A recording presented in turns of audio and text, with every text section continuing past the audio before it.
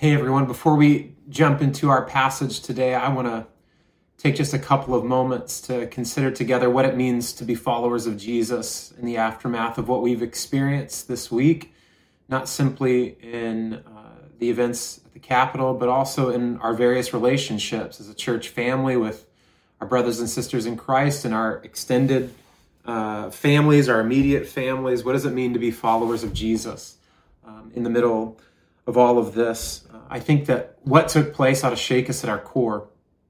And yet it's one of these moments for Christians to live differently, to live in a manner worthy of the calling. And certainly the question is, what does that look like? I recently listened to a pastor teach on the story of Lazarus being, Jesus raising Lazarus from the dead. And I think that Jesus' response to that moment is really instructive for us today, really instructive for us as we search for the appropriate response to what we have experienced and what we are currently experiencing. And if you're familiar with the story, one of the most notable things that Jesus does is he weeps. Jesus is grieved. He is broken in many respects emotionally. And I think this is certainly a time to weep. Why? Because our country is in pain. If there's anything that we can agree upon today, it's that our country is hurting, and it's because of sin. It's because of sin within us and sin all around us, what we have been born into and what is exposed in the world around us. But this pain is also pretty specific, and I think in considering what's taken place, it's important to look at where pain shows up so that we'll know how to grieve, how to weep, how to cry, how to offer tears in the middle of this. I think President Trump is in great turmoil. I think he is in great pain. I think few things are more obvious this week than that. And hurt people. When there is pain that is unsettled, it inflicts and it brings more pain on others. Now, I decry what has taken place in his actions this week, but if there is any animosity or any frustration towards our president, that is the precise reason Jesus says to weep and to even pray for him. And so this week in the aftermath of this, we need to pray for our president. We need to be grieved. We need to weep because Jesus tells us to. I think President Trump's supporters are in great pain. Many feel ignored, they feel belittled, they feel hated, they feel forgotten and left behind. Their pain and anger, I think, really informed and told them that they had no better option than to do what they did on Wednesday. And they're in pain, and we should weep for them. We should weep with them. We should be grieved by this. We should pray for them. Many among them were even fellow followers of Jesus that were claiming his name and his will and his way. And therefore, there is a grief even within the church that has a belief that God has not been honored by what's taken place in our country in the election of a new forthcoming president. And there's grief in that. There's pain in that. People of color are in pain. What Black people in particular and what people of color in general saw on Wednesday was a Confederate flag in the Capitol building of the United States of America, something that never happened during the Civil War. They also saw armed white people go in and out and back home alive, all the while knowing and still in disrepair in many ways from the Black lives that were lost, unarmed people who did not go home. We need to grieve that. We need to lament that. We need to have tears for that, church. And we need to pray. That's what Christians do. If you want to know what a Christian response looks like right now, it's to weep. When Christians see pain, we cry. We cry like our Lord did and like our Lord has instructed us to do. You see, Jesus got to the tomb and he wept. He had tears. And when we begin with tears, what is washed away are planks of hypocrisy. Planks of hypocrisy that Jesus teaches us are lodged in there like planks as we try to get specks out of others' eyes. And when we begin with tears, we wash out the things in our hearts and in our minds that we don't want to look at, because we are all culpable, we are all guilty, we are all sinners, we are all broken. Because there's more here.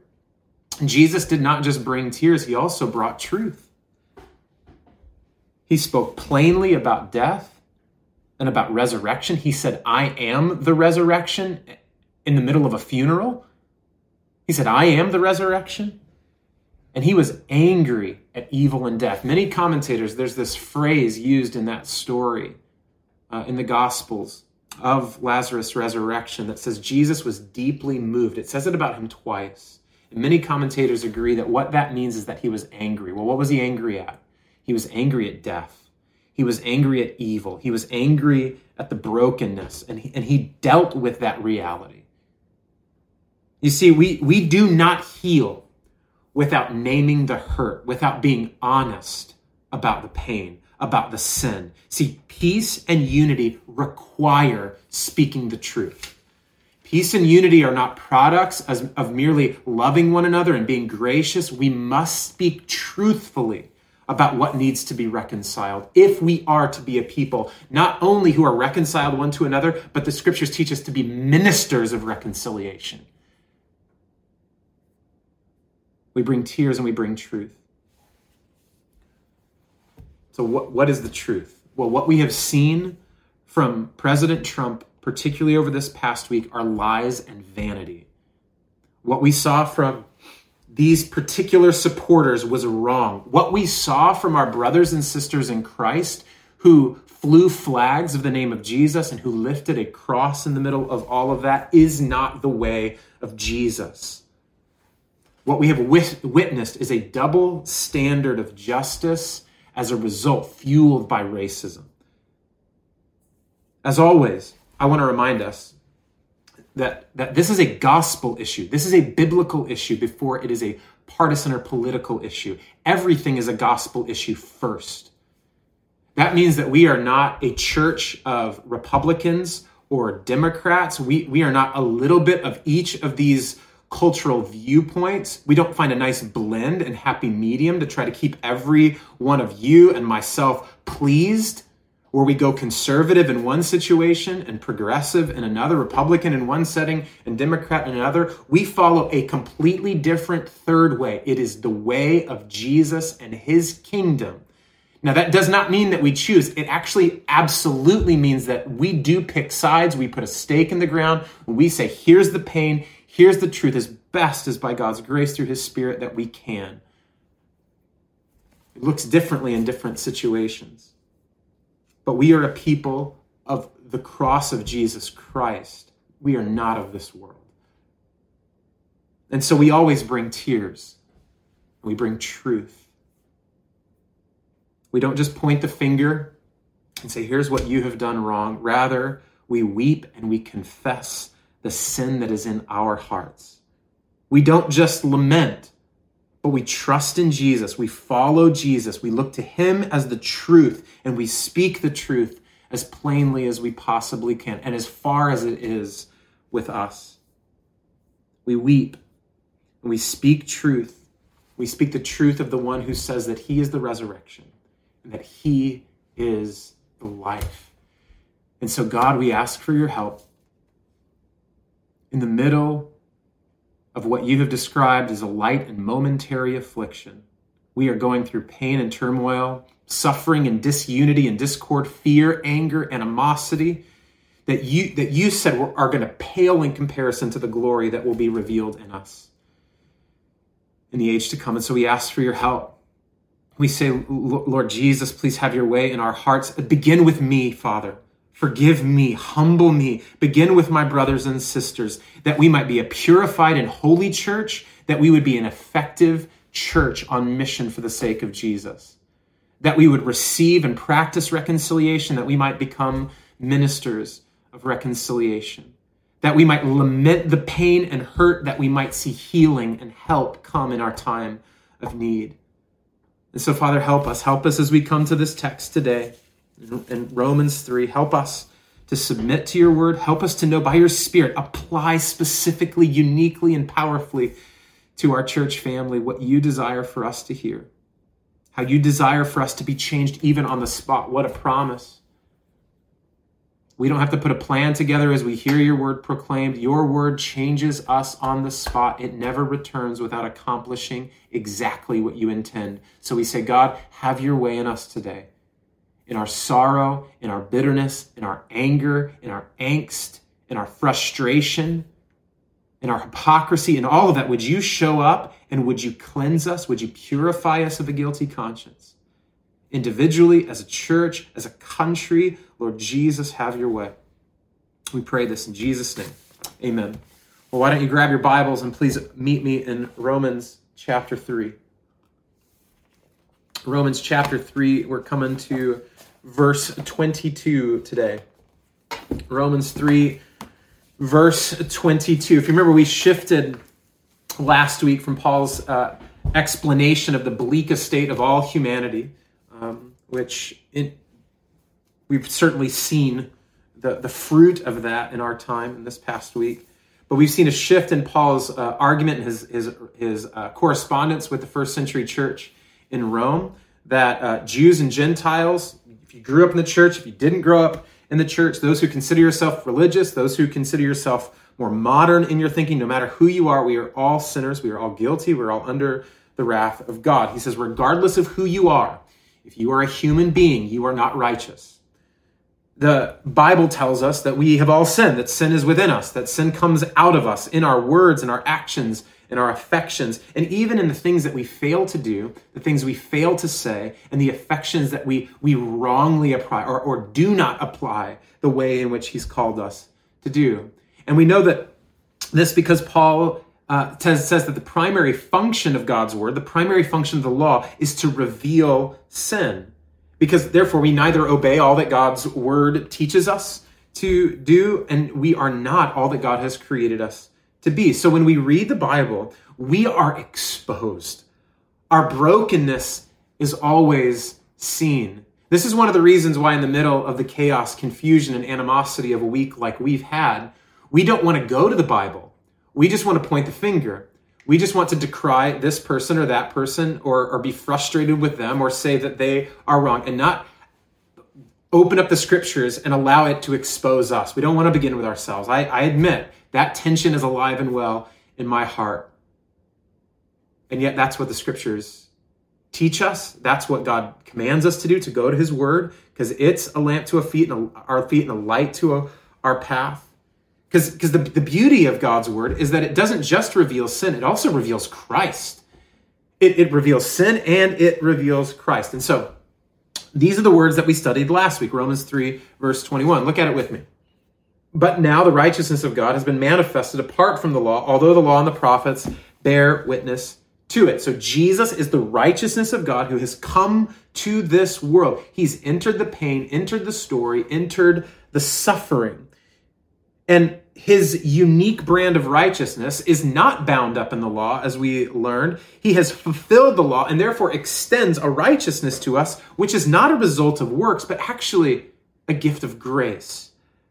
The question then for us to consider is, of course, how do we lay hold of this righteousness? How do we embrace it? So if Jesus is the righteousness of God, if he has come to the world, how is it that God's righteousness becomes my righteousness, becomes your righteousness? This is what Paul answers in verse 22. The righteousness of God through faith in Jesus Christ for all who believe, for there is no distinction. We'll take our time today with the first portion of this verse where Paul answers that question of how do we lay hold of, how do we embrace the righteousness of God as our own? This is what Paul is saying, is that revealed righteousness is received through faith. The revealed righteousness of God is received through faith. That's what we need to talk about today. We need to talk about faith and what it means to receive it. What does Paul mean, though? What does he mean about this idea that righteousness is extended to us, that we embrace it by faith? Something that we perhaps talk about a lot, words we use a lot. We'll explore this in a few different ways today. I'd like to look at the gift of faith. What exactly is that?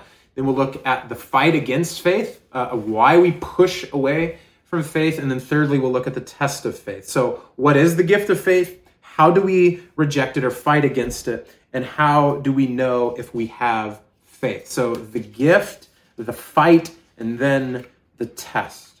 If you remember, what Paul has established and what is consistent with the whole of Scriptures is that salvation requires righteousness, and no one is righteous. This is what he's taken time not only in that large portion of Romans 1:18 through 3:20, but in verse 21, Paul gives us the gospel that salvation is not a concept, salvation is a person. Righteousness is not a practice, righteousness is a person. Jesus Christ is the righteousness of God who has been revealed apart from the law. But I think many of us are familiar with that kind of language. We know that, or we've heard that before. That's why Paul says that the law and the prophets bear witness, or they point to this. They highlight this. This is what the Scriptures are talking about. See, this age-old anticipation throughout the Old Testament, throughout the history of God's people, is pointing to Christ. The patterns, the promises, and even the very presence of the Son of God in the Old Testament prepares us for the eventual renewal of all things, that one day a Messiah would come to set all things to rights, that he would be our salvation, that he would be the salvation of God's people. But the one who has been revealed must be received. The one who has been revealed must be received. Notice that, looking again at verse 22, the righteousness of God through faith in Jesus Christ for all who believe. Now, Paul uses the same word two different times. First, he says faith through Jesus Christ, and then he says all who believe. That's the same word, faith and believe. It's the same word in the Greek, and the word is pisteuo. It means to believe or to trust in something on the basis of its truthfulness and reliability. So this is not a wishful desire, or just wanting something to be true, nor is it a leap into the unknown.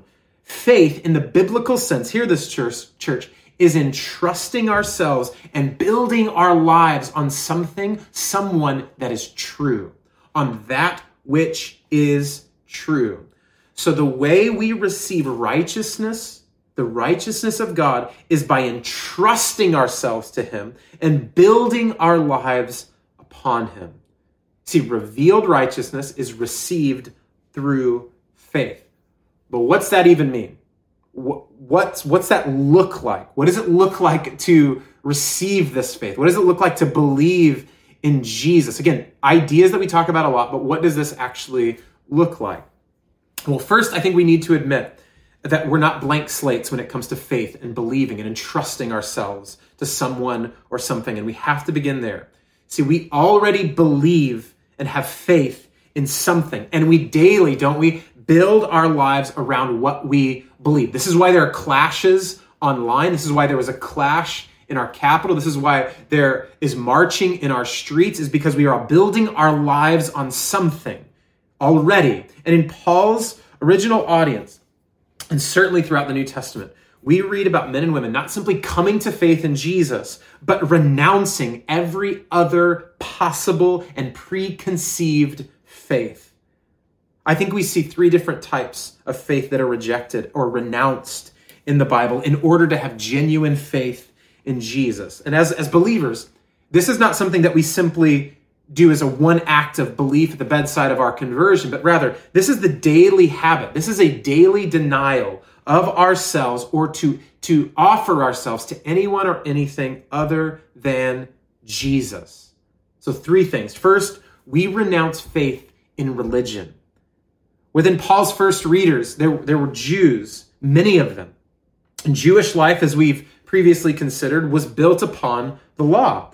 When and what they ate, how they dressed, how they cleaned themselves, and why, particularly when it came to a time to make atonement for sin. And so the primary threat of this movement of Jesus in the first century to the Jewish people was that they would abandon the law. Any claim that they needed to walk away from the law was an incredible threat upon their understanding of what it meant to have to give themselves to something or to entrust themselves. They've entrusted themselves to the law. And this is the basic function of all religion.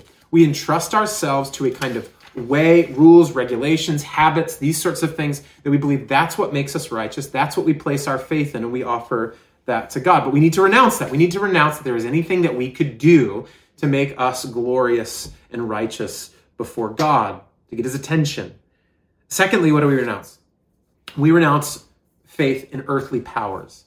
Paul's first readers were also Romans.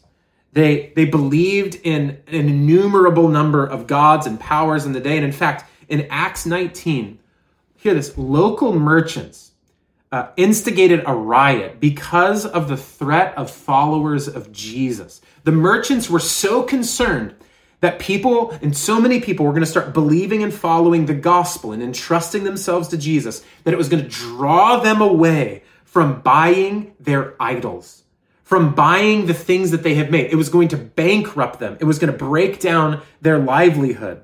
The things that they would take into these temples to worship false gods, they were no longer going to buy. Because why? They were following Jesus. They renounced all of that. Think about that. Economic systems and industries built on lies are supposed to collapse when people follow Jesus. When people follow Jesus, the powers of this world are supposed to be laid bare and impotent because we have renounced them.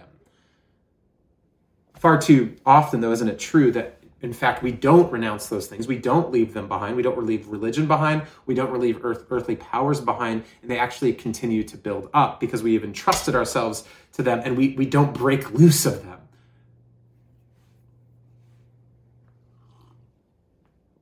We not only renounce faith in religion, but we renounce faith in earthly powers, but also we renounce faith in ourselves.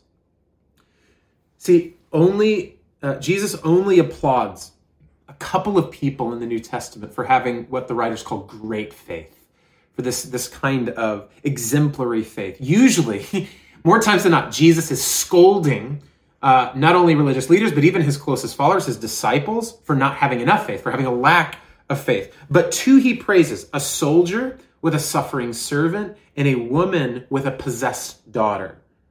In both cases, what Jesus recognized as great was not just that they had faith in Jesus, but rather their humility and their surrender. In other words, they did not have faith in themselves. Not only were they coming to him for help, but the centurion didn't think that he was fit to receive Jesus in his home. And the woman considered herself like a dog eating crumbs that had fallen from a master's table. Both of them were in due subjugation to their Lord. They did not find themselves worthy. They had denied themselves. Interestingly, Jesus' disciples were Israelites, and he was always correcting them for their little faith. And the centurion and the woman, neither were particularly religious and neither were Hebrews.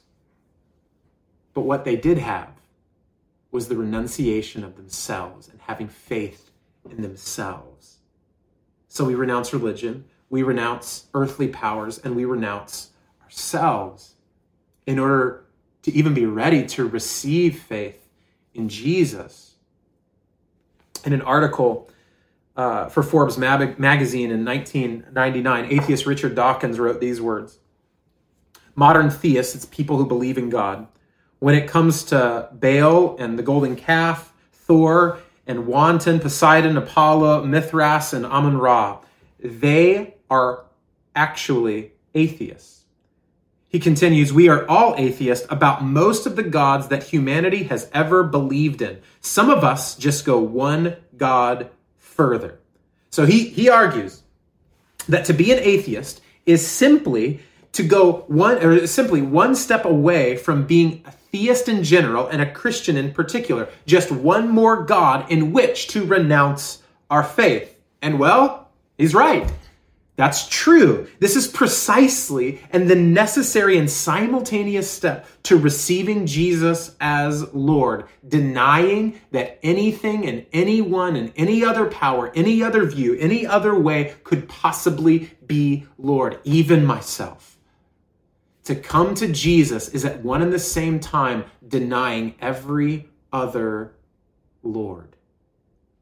See, faith in Jesus is an exclusive relationship. And the fact that we have to deny every other Lord, I think that makes it clear this has to be a gift. This is how we know that it is by grace that we have this faith. Why? Why is that true? Because left to ourselves, we can't possibly know all of the things we believe in, let alone completely detach ourselves from everything that we believe in. See, we are blind and we are unaware of all of the things that we hope in on a daily basis because we love them so much. We love them so much. This is what led writer Rosario Butterfield to say this. Hear this. This is so helpful.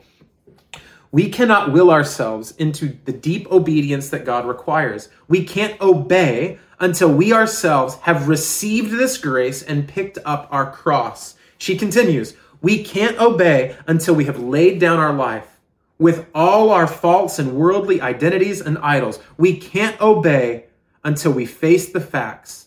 The gospel comes in exchange for the life we once loved. Faith in Jesus, my sister and my brother, is the renunciation of every other faith. This alone makes us ready to receive. So what is the gift of faith? Well, Paul implies in verse 22 in Romans 3, but he is explicit in Ephesians 2, verse 8 and 9. Hear what he says. For by grace you have been saved through faith, and this is not your own doing.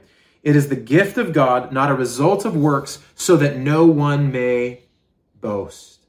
When we read this verse, it's important to ask, what exactly is the gift? What exactly is not of our own doing? Is it grace? So is it another way of essentially restating that? Or is it faith? Well, grammatically speaking, the word there in Ephesians chapter 2, gift, more naturally modifies faith. Faith then is a gift from God. Do you see? We cannot will this type of faith and obedience into existence. But the good news, hear this is so good. The good news is that what we cannot will on our own, God has willed by grace. What you cannot will, what I cannot will on my own, God has willed by grace. This is consistent with 2 Peter. The apostle opens his second letter saying this, Simon Peter, a servant and apostle of Jesus Christ, to those who have obtained a faith of equal standing with ours by the righteousness of God, of our God and Savior, Jesus Christ. That word obtained, also very critical, communicates this idea of attainment, not by personal effort or exertion, but as a couple of commentators put it, is like ripe fruit falling into one's lap. Peter says faith in the righteousness of God, the Savior, Jesus Christ, is given to us with the exact same amount of energy that is required to receive a fruit, a piece of fruit falling from a tree. Faith is a gift. Paul says the same thing in Philippians, for it has been granted to you that for the sake of Christ you should not only believe in him, but also suffer for his sake. See, what has been granted to Paul's Philippian brothers and sisters is faith and belief in Jesus, because faith is a gift. Well, what does all of this mean? Well, isn't it true that we likely trust and even know that what Jesus did was a gift? He graciously took on flesh, died in our place and for our sins. He rose in victory over Satan, sin, and death, and now offers righteousness and salvation to us as a gift of grace. I think many of us know that and believe that, but how do we take hold of it? How do we embrace this righteousness? Well, that is a gift too. Paul writes to the Romans and to us by the Holy Spirit of God. We need to believe and have faith. And where does that come from? That comes from God too. So God, hear this, supplies the righteousness necessary for salvation and the faith necessary to receive that righteousness. What Jesus has done by grace. And so is the faith to believe and build your life on Christ. What he has done is by grace, and how we receive what he has accomplished is by grace. This is so immensely helpful and incredibly practical for us. Let's think about it. I don't know about you, but the daily struggle that I have with sin, with desiring to be a selfless husband and a patient father, of being a humble and faithful elder, invariably comes down to trusting the Lord. Having faith then in his provision and his power and his protection and his love and his care for me and for those around me, be it my wife or my children or you, my church family. See, I don't trust the Lord always. And what this reality, this idea that faith is a gift, what this truth teaches me and teaches you in those moments of sinful temptation is that I need not work harder. Instead, I need to confess that I am trusting in other things than Jesus. I am trusting in other people rather than Jesus. And instead, I need to ask that the Lord, would give me faith. Because he gives faith by grace. And so instead of mustering up the courage to believe, I need to admit to God, here, this is where it's practical. Admit to God what you are believing instead of him, what you are trusting instead of him, in whom you have faith in instead of him, and then ask him for faith. That's what the Father in Mark 9 asked Jesus. He said, I believe, but help me with my unbelief.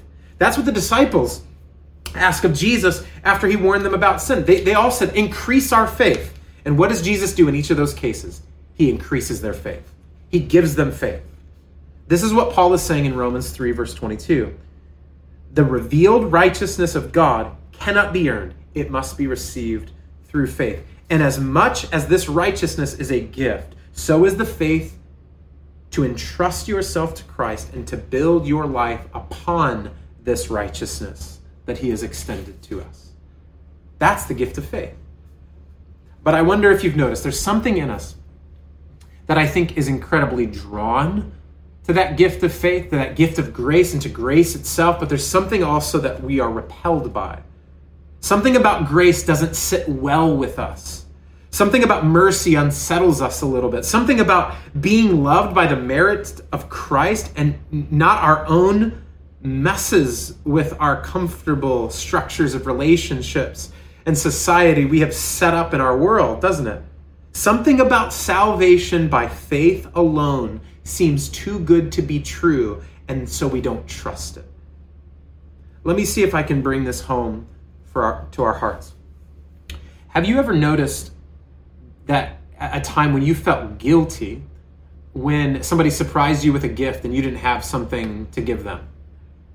Have you ever made plans to be generous to somebody only after they were generous to you? Or perhaps much harder, I know for me, only willing to forgive someone or to extend forgiveness when they have already done so for you. See, to be sure, these acts may simply be because of the generative nature of grace, that grace brings life to more grace. Grace begets grace. However, it's when we keep score. It's when we feel an obligation to kindness. It's when our motivations are grounded in how others will see us. That's when our righteousness becomes payment for grace. Becomes a transactional relationship instead of a grace-filled one. See, in doing so, we not only fight faith, but we make war on grace.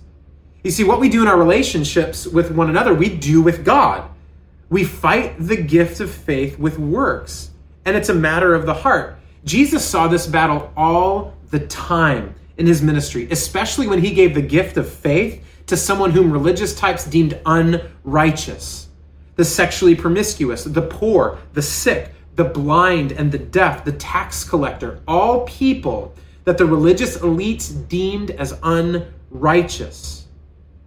These people, though, ran to Jesus. They ran to grace. They run to the Lord with nothing but faith. See, there is something in the sinner, the one who knows that they are a sinner, the one who has nowhere else to go, who runs to grace, who is deeply drawn to grace. It is in our haughtiness, it's in our arrogance, it's in our pride where we are repelled by grace. It's when we already have faith in religion. Or like in our culture, we are so steeped in meritocracy that we begin to trust it. This, in fact, is what I think we already believe. When we feel ourselves rejecting grace, we have to confess that we believe in a kind of meritocracy, even with the Lord. We have faith in religion, we have faith in earthly powers, therefore we have a faith in ourselves. Each of these is a heart-level form of meritocracy or a transactional way of seeing the world. We trust what we create and control and can forecast. Because we are people deeply rooted in the idea of earning. Now, in some social context, just because so I can avoid some emails this week, in some social contexts, this is good and healthy and helpful and wise to be grounded in a kind of meritocracy. I mean, even Paul writes to the Thessalonians that if anyone is not willing to work, let him not eat. But that comes from pride. That's a lack of willingness to work. That's a consequence then for sin. But when we entrust our hearts and build our lives around earning rather than receiving, it is to our demise. Why is that the case? Why does that actually dismantle and destroy and bring us down? Because when we have faith in earning, we build our lives on our righteousness, not on God's. We reject Jesus' righteousness by trusting in our own. I think there's this lie that we're believing in. I think it fuels this kind of thinking and it stabilizes us. It's the lie that we think we can get more through earning than receiving. We believe we can get more through earning than receiving. Even from a more elemental level, we think it's better to earn than receive. We think that something that we have attained by our effort is more valuable than that which we have been given by grace. Let me prove it to us for your joy and for mine. Think about the disdain that we can have for someone who got something that we don't think that they earned. Especially, real talk, if we think that we did earn it or that we do deserve whatever reward or whatever thing that they got. But truthfully, here's the truth of the scriptures, is that receiving is always better than earning. Let's think about this. To put some biblical language around this, faith is greater than works, and grace is greater than a wage. How is this possible? Well, first of all, a wage is transactional. Therefore, it has limits. You can only gain as much as you can earn. But grace is given out of love.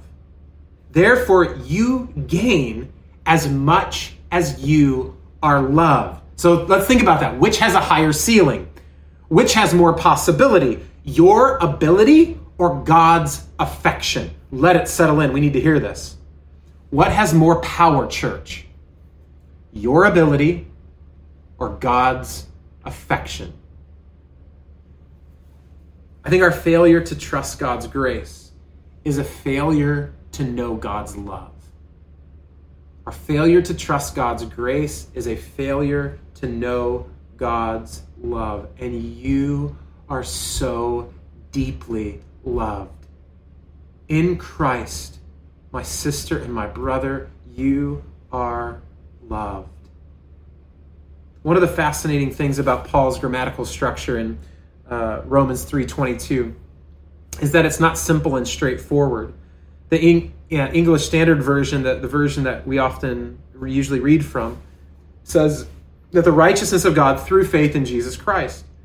However, there's much debate, particularly lately, has taken place of whether or not this text should actually read the righteousness of God through the faithfulness of Jesus Christ. So is it the righteousness of God extended to us because of our faith, or is it because of the faithfulness of Jesus? Well, yes.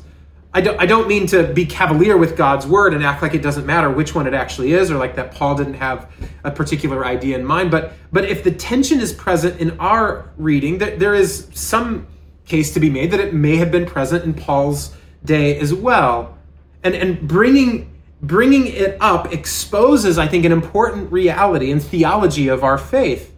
Our faith is in Jesus. That is, our faith is in the faithfulness of Jesus, which reveals his great love for us. Let me speak on it. The faithfulness of Jesus is demonstrated in his incarnation. He did not count equality with God a thing to be grasped. He dismantled religion then by love. The faithfulness of Jesus is demonstrated in his testing in the wilderness. He rejected the kingdoms and glory of this world. He defeats earthly powers out of love. The faithfulness of Jesus is demonstrated in surrendering his will to the Heavenly Father. He said, "Not my will, but yours be done." He crucifies individualism by first being crucified out of what? Say it with me, church. Out of love. Jesus Christ then has defeated and dismantled every object of faith we could possibly trust through earning. He has defeated religion. He has defeated earthly powers. He's even defeated you, yourself, your sinful condition, all out of love. You see, Jesus has accomplished what we could never earn. And Jesus has secured what we could never afford. That means that what we receive through love is infinitely more valuable, is infinitely better, is infinitely more powerful than anything we could receive as a wage. In fact, the wage that we deserve is death. See, if we want a life based on earning, the scriptures say that the wages of sin, the consequence of sin, the payment for sin is death. That's why a worldview, a faith in earning always leads to death, because the wages of sin is death, and all have sinned and fall short of the glory of God. But Jesus Christ says this: I'll pay your wage. I will pay the wage that you have earned. I'll pay it out of love. And I'll destroy what's destroying you. How much do we need to hear this today? I'll defeat what's defeating you. I will kill what's killing you. Satan, sin, and death. He dismantles and destroys all of these things. All of these things we could possibly place our faith in that destroy and defeat us. He says, I'll put those to death and I'll give you life. A life built on faith and grace is infinitely more powerful, is infinitely better than anything you could afford on your own. He loves you. Remember, this word pisteuo means to believe or trust in something on the basis of its truthfulness and reliability. Who is more trustworthy than Jesus? Who is more truthful than Jesus? Who is more reliable than Jesus? Who is more faithful than Jesus? When you receive faith in Jesus like a ripe fruit falling from a tree, you are one who builds your life around his faithfulness and righteousness and not your own. So, we've considered this gift of faith. We've acknowledged that we fight against faith. Now, what's the test of faith? Well, perhaps paradoxically or surprisingly, the test of faith, or the demonstration of faith, is works of righteousness. That's right. When works are placed as a response to received and revealed righteousness rather than a way of earning righteousness, they actually demonstrate genuine faith in Jesus. So we need to ask, how do we know if we are obeying from righteousness or obeying for righteousness? How do we know when we are obeying from righteousness as a response to what we have received, or for righteousness as a way of trying to earn righteousness or salvation?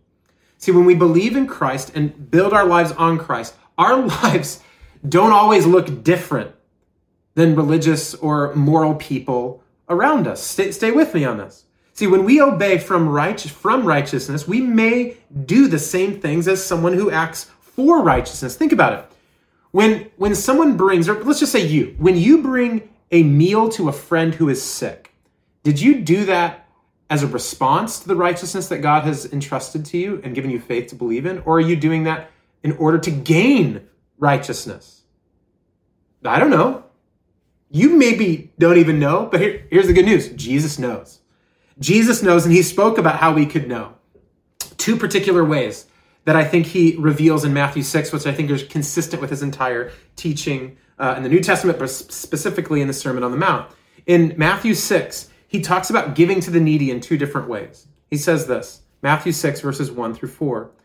Beware of practicing your righteousness before other people in order to be seen by them, for then you will have no reward from your Father who is in heaven.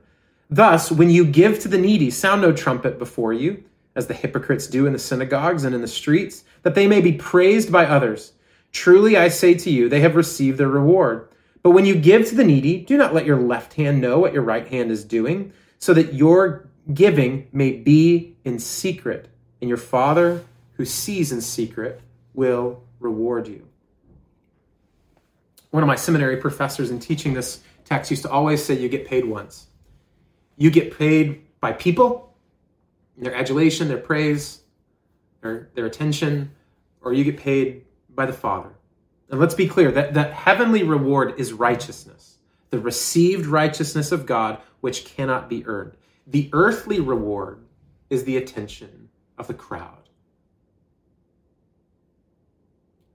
Here 1 minute, gone the next. So the first way to discern whether or not you or I are acting out of righteousness or for righteousness is to be honest about the reward you really want. Do you want the attention of people, or do you want the righteousness of the Father? In other words, do you believe you already have God's attention in Christ, or are you trying to get it? Secondly, notice that the same action has two different motivations. To be sure, the reward is wrapped up in this, but the heart is always central when we speak about our motivations. When you obey, when you do works of righteousness, what's going on in your heart? Perhaps a more pointed way to put this is, do you genuinely believe that God loves you? Do you genuinely believe, when you are doing works of righteousness, do you genuinely believe that God loves you even before you do it? Or is he only going to love you after you do it? Because you see, the love of God settles us. His love grounds our fears. His love shakes us loose from the grip of sin and idolatry and fear of being rejected. His love frees us from hustling for our holiness. See, do you trust that God has already given you eternal attention in Christ? Or do you think that you have to settle for the fickle love of the crowd and act as if that's from God? As we've mentioned, we don't always know what things we believe and don't believe, and what we are trusting in and what we are not trusting in. But God gives us more grace. He gives us faith. He also has given us each other. See, something that I think we all need to be reminded of on a consistent basis is you don't know yourself better than everyone else. God certainly knows you way better than you know yourself, and your church family actually sees things that you don't. Your group, this is one of the beautiful things about group. They see and know stuff about you that maybe you're not willing to admit yet. And so one of the things that we ought to do with this particular passage as it relates to what we are trusting and what we are believing is ask someone. Ask your spouse. Ask your children. Ask members of your group. Ask your group leaders. Are there ways in my life in which I seek God's attention like I don't have it yet? Are there ways in which I seek the adulation of others, the praise of others, the attention of others because I don't believe that God loves me? Did I do that this week? And when you ask the question, we got to listen. Paul says, Romans 3, verse 21 through 22, But now the righteousness of God has been manifested apart from the law, although the law and the prophets bear witness to it. The righteousness of God through faith in Jesus Christ for all who believe. This is a gift of grace. Stop trusting in false hopes.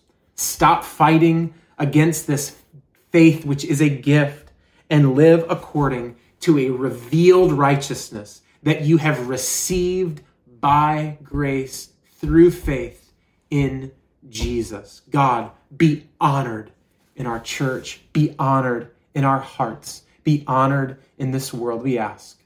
In Jesus' name, amen.